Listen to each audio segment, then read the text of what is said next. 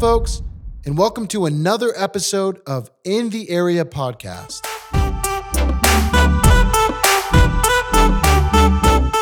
Your weekly source for wisdom nuggets. I am your host, Zach Schiller, and today we'll be talking to Lauren Dow, a mental health writer, advocate, and someone who has dealt personally with major depression and an eating disorder. If you enjoy collecting wisdom nuggets on In the Area Podcast, please consider subscribing to us on Apple Podcasts, Spotify, and any other app that streams podcasts. Enjoy today's episode. Lauren, you've lived with multiple conditions. Can you share a little bit about what your conditions are and what it was like? So I think it was like 2007, 2008, I was a teenager, still in high school. I was diagnosed with major depression. And I didn't take it super seriously. And I think more or less just because like I went to a psychiatrist and, my mom really encouraged it and said, I think it'd be good for you to talk to somebody. So I went, and I think we talked for a grand total of maybe 5 to 7 minutes. And he handed me a white slip of paper and said, here is your prescription, be on your way. And so I just didn't take it seriously after that. I was like, this guy has no idea who I am, and here he is just prescribing me medicine. This is what I assume any type of therapy or care for mental health is. And so that kind of set the preface for me. And then in 2018, I was diagnosed with anorexia and binge eating disorder. And before COVID, they wanted to do a reassessment for my major depression because my therapist believes that it could potentially be bipolar 2, I believe. But because of COVID and losing my job and insurance and things like that, I haven't had the opportunity to be able to, I guess, get a proper evaluation. So that piece is still kind of in limbo a little bit. But yeah, it's been quite a journey. When did you first notice that something was off? In high school, for sure, I noticed something. I can't say that I noticed something. I thought that this is just what it is. I thought that this is just what life is. It's sad a lot of the time. And you constantly are thinking about food all the time. And that's just life. I didn't think anything different. And it wasn't until probably when I got back from traveling that I really, truly acknowledged what was happening. It took a lot, but I think that's when I realized what was actually happening to me and that I needed help. Do you mind if I go into my story a little bit? Please. Yeah. So in 2017, I had made this plan. I went on a 2-week Euro trip with my best friend. She had just graduated nursing school. She was really excited. And she had always wanted to go to Ireland. And I said, let's just do it. Let's live our dream. And we went, and I met this guy named Patty.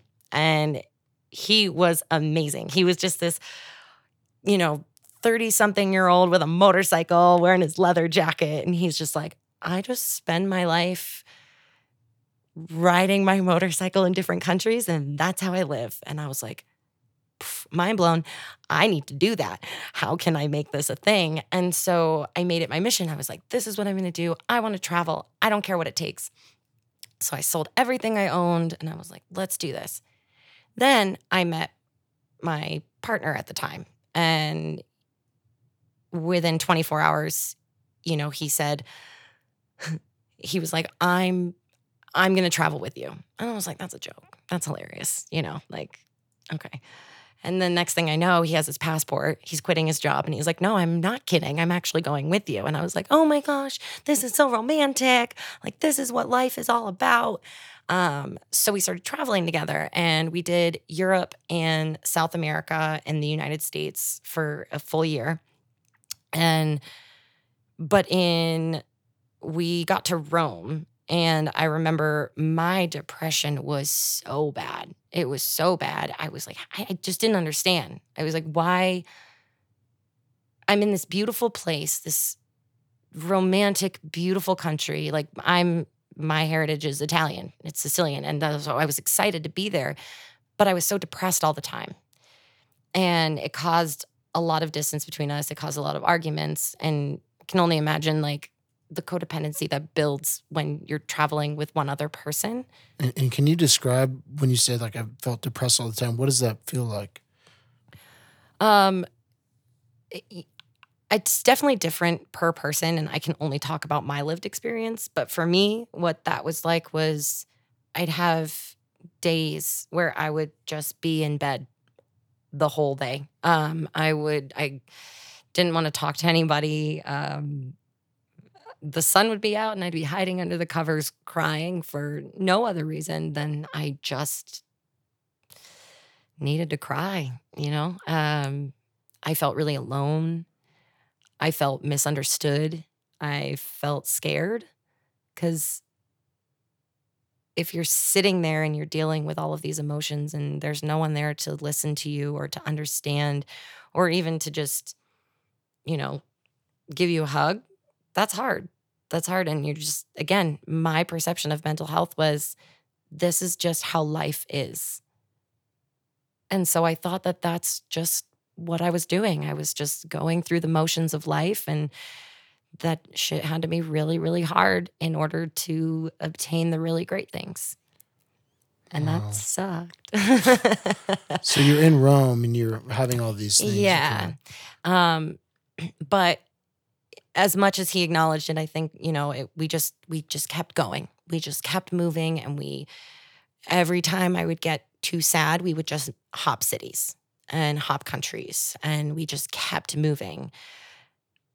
And all this while I'm thinking I'm going after something. I'm chasing something when in reality I was running away from something. So we had just finished doing we did like a 5-day Patagonia trek, which was amazing. And we were in Bariloche. I don't know if it was the food that I ate, if I didn't clean a dish well enough. Something happened and I got really sick. So for 2 weeks, I couldn't keep food down to save my life. Like, it was awful. We ended up staying with a family friend of his. And I remember they're sitting around the table and everyone's like eating burgers. And I was like, I'm eating a raw potato. This is fun. But between that and hiking all the time and walking around with everything on my back, I lost a ton of weight. And because I was losing a lot of weight, people were seeing more muscle, right? So I was posting a few pictures every once in a while, and I was getting a lot of feedback from people saying, oh my gosh, you look so great. You're so fit. You're so this. And I was really feeding off of that. I was like, oh my gosh, for some reason, this is making my depressed side feel really, really good. Let's keep doing whatever that's doing to continue getting that validation.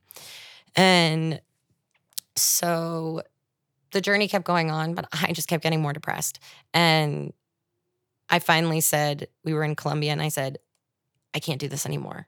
Like, I can't. I have to, something's not right. I need to go home. Even though I didn't really know what home was, because I got rid of everything. I had literally what was on my back was everything I owned. So I was like, what is home? Is home where my mom lives? Is home in New Hampshire where my family lives? Is that where do I go? And excuse me. And so I flew back. He stayed for about another week because he wanted to go back to New England afterwards to be with his family. And when I got back, I was just like, I was a mess. Like, I had no idea what I was going to do next. I was like, holy crap, I just blew up my whole life, to do this thing. And then the whole time I was thinking, I'm a failure. I'm not appreciating this the way that I should. I'm not living life the way that I should. And it wasn't until probably we drove around, literally lived out of our car for about 4 months or so. And then finally, I said, I need stability. I need to be in a consistent place. So we chose Denver. And within a few months, I mean, it was very apparent that there was something very, very wrong with me. Not to say that it was like a bad thing. It was just that something wasn't right and I needed help. And I wasn't eating, I was passing out on the floor on just a random Tuesday afternoon, it was bad. And I was getting a lot of these like tics, these habits where when I'd get nervous, I would dig my nails. I don't know if this is too much, but I'm going to say it anyways. So I'd like dig my nails like into my skin to the point of like bleeding. And so one day we were sitting there and he looks over and he sees my leg and he's like, no. He's like, this isn't okay. He's like, I've been quiet for too long. Like, you need to get help. And I was like, okay, I'm going to do that. So I did the search for a therapist and I started going to group therapy. And at first I was super resistant. I was like, no, this is not for me. And it took a lot of, there's a lot more I think that happened. I could go on for hours with this crazy journey I've been on, but a lot happened. But that I think was the biggest point where I realized it was time to get help. Wow. And you started going to group therapies, individual therapies. Did you find those to be helpful? At first, no. But that's just the resistance side. That's just the side that says, no, stay in the familiarity, stay in the dark, stay where you're comfortable, but you have to sit with the uncomfortable in order to, for me anyways, to find your way through recovery, to find your way back into the light. You have to sit with the uncomfortable. Mental health is a topic for a lot of people that's very taboo, not comfortable talking to other people about. How did you find the strength to talk about this? And when did you start first openly talking about mental health? It was around the time, it was like right before I had lost my job to COVID, in this new apartment in Denver, really excited. Something still wasn't right. And I was nearing my 30th birthday. And I was like, I have lost all my friends. I have lost family members. I have disconnected from everybody from the world. I have a choice, right? Like, I have a choice to either continue down this path, which literally almost led me to death, or I can rewrite the narrative and I can move forward. But what is that going to take me? Like, what is that going to take from me to be able to do? I was reading a lot. Of like Brené Brown and just trying to, just figure out who I even was. I was so codependent on this other person who treated me like a patient that I didn't know what music I liked. I didn't know the food I liked, because I just hated it for so long. There was just so much. I didn't know who I was. And one of the big things that I took from a lot of these people that I was reading from was authenticity. And in order to be your authentic self, you need to be vulnerable. And I said, okay, well, what's the most vulnerable thing that I can do? And I was like, oh, right. Let's talk about what's going on with me right now. So I said, I'm not going to go into 30 pretending anymore. I don't want to pretend just to appease other people. And so I said, screw it. And I wrote this blog post, I made a video, and I posted on my social media. I didn't think it was going to be that big a deal. It was more of just like, hit submit and walk away from your computer for 3 hours and try not to think about it. And then I came back and my phone was blowing up. My phone was like, yeah, it was a lot. And it was a lot of support. It was a lot of encouragement.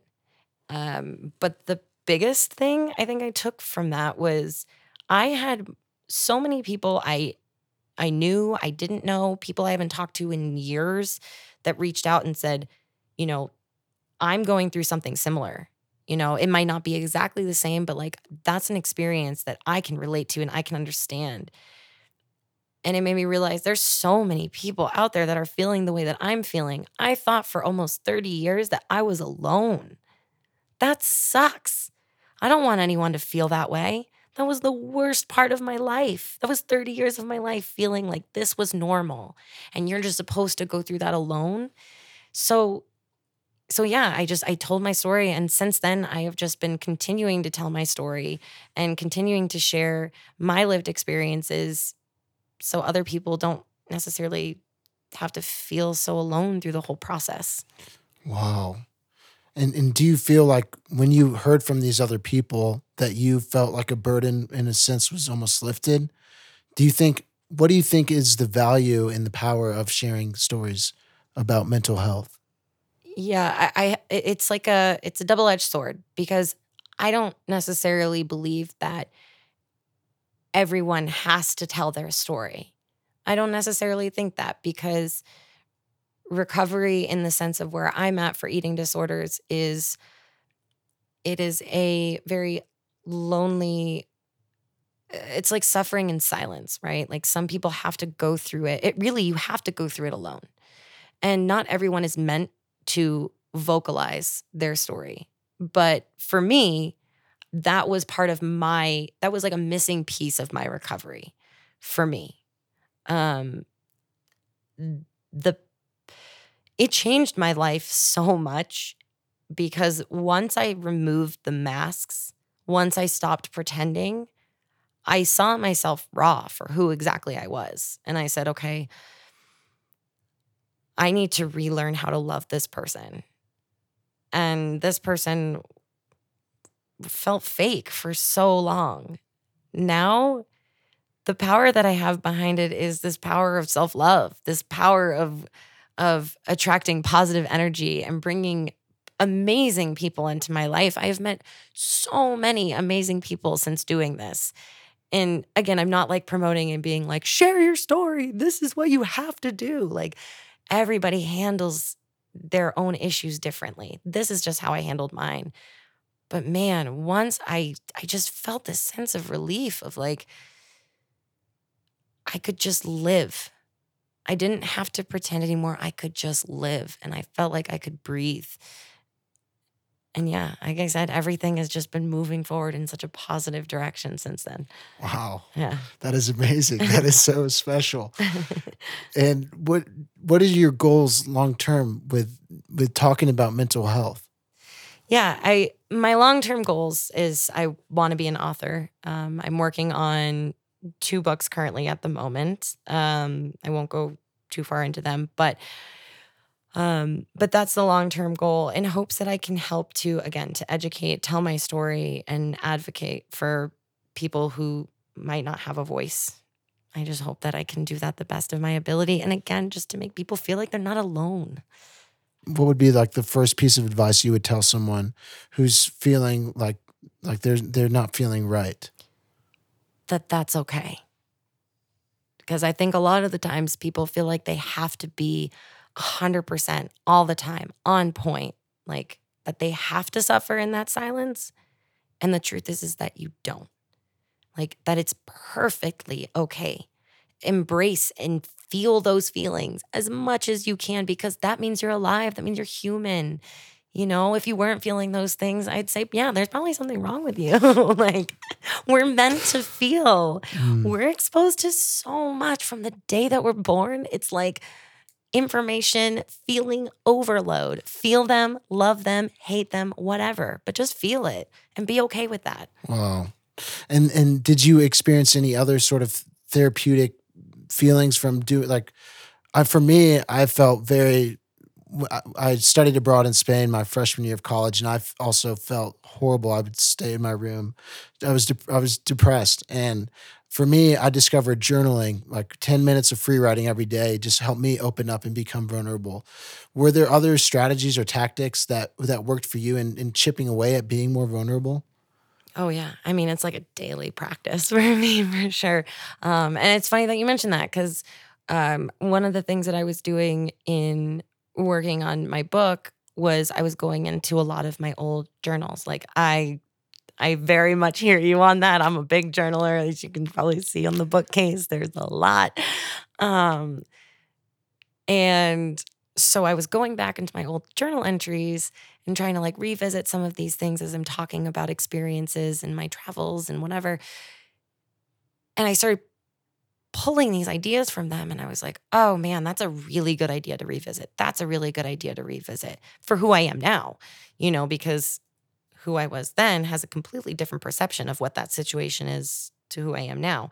So I decided, let's create something out of this. So I made Your Wild Journal, which is a 30-day series of writing prompts to do exactly that, to help yourself be a little bit more vulnerable just by taking that small step with yourself, finding a little bit more introspection, like having a shift in perspective in the world around you. So journaling, I hear you 100%. That is like a big thing for me. Another thing has been, and I don't know if this is necessarily tied in to the vulnerability, but I've done a lot of cognitive behavioral therapy, which has been extremely helpful in keeping me more in the present moment. Can you briefly describe what cognitive behavioral therapy is? Again, I'm not an expert on any of these things. These are things that my therapist is teaching me. But for me, what it is it's using my senses to be able to bring me again into that present moment. There are different forms of it. And again, I think there's probably a better response as to what that is. So for example, one of the things that I do is my therapist will have me just take a minute, I breathe, whatever chair I'm sitting on or laying down, whatever. And I close my eyes and I tell myself out loud what I'm feeling. So if I'm sitting on a suede chair, I'm telling you, I'm touching the suede feeling. It's coarse in one direction, smooth in another. I'm petting my dog, how my feet feel on the ground. How does my skin feel? Things like this to really just bring me back. And that helps me with my anxiety when I start to get too ahead of myself or I start to go too far into the past. I say, neither of those exists. What exists is right now. And that's how I do it. I get in touch with my physical feelings. Wow. So just getting totally rooted in the present, all the senses, activating the senses. I try. Anyways, yeah. It doesn't always work. Meditation is a practice. Oh, man. And you say the road to recovery, do you feel recovered now?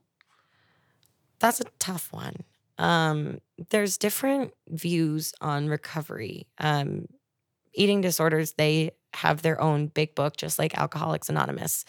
And the people who created it believe wholeheartedly that there is an end destination. You can be recovered. Whereas other people have the view that recovery is a lifelong management. And so I don't really know in terms of that. What I know for myself right now is that I am at a place where I have a better relationship with myself. I have a better relationship with food. I have a better relationship with exercise. And yeah, if I have a good relationship with those things, I feel like I'm doing pretty damn well for myself. So yeah. And do you view it like, do you count the days? Like if you're having a good day, do you reflect on that at the end of a day and be like, that was a good day? Absolutely. Yeah. I am a big proponent of the gratitude journal. Big proponent. So my old coworker, he's probably like in his 50s, and we got paired up as like this group thing. And he was telling me all about his dad. His dad wrote a book. And I was like, oh my gosh, tell me more about it. And I guess what he did was he read this article and it said, if you write down the things that you're grateful for every single day, it's supposed to make you a happier person. You'll be healthier, more productive, all of these things. And I was like, yeah, whatever. Okay, sure. So me being the curious person I am, I was like, I need your father's phone number right now. I was like, I need to. He was like, Lauren, he's like in his 80s. Like, right. Are you sure you want to? I was like, absolutely. I need to talk to him right now. So he gives me his phone number. I call him and he's like, who are you? Right. I was like, this doesn't sound really weird. I know your son. He goes, this is so confusing. But we ended up talking on the phone for like 2 hours. And he was just a great guy. And he sent me a copy of it. And he literally every day for 365 days, he wrote down something he was grateful for and he elaborated on it. And that really inspired me to do the same. And that was a huge shift in perspective too. Because like it ends your day thinking about positive things and it starts your morning being like, that was a really great night. Yeah. And you talk about these shifts in perspective. Did these revelations and experiences happen suddenly, or did they occur gradually over time? A little bit of both. There were certain things that it was kind of just like a quick, like, oh my gosh, this is what's going on. And then other times I noticed it took me years, if not my whole life, to figure this shit out. And then there's other stuff that I'm like, yeah, I'm not going to figure this out until I'm 120. So, it's a little bit of everything. Well, Lauren, where can people find your work where can they locate your blogs and you talking about mental health? Yeah. So my website is laurendow.com, or you can follow me on Instagram at laurendowwrites. Well, Lauren, thank you so much for sharing your experiences and your journey and all the lessons that you learned. They are so powerful and so meaningful and very relatable to me as well. And I am so grateful that you are able to come onto this podcast and share your wisdom with our listeners. Thank you so much for having me. This has been so great. Well, have a wonderful night, Lauren. Thank you so much. Yeah, you too. Beautiful listener, thank you so much for making it all the way through the podcast. Have a wonderful day.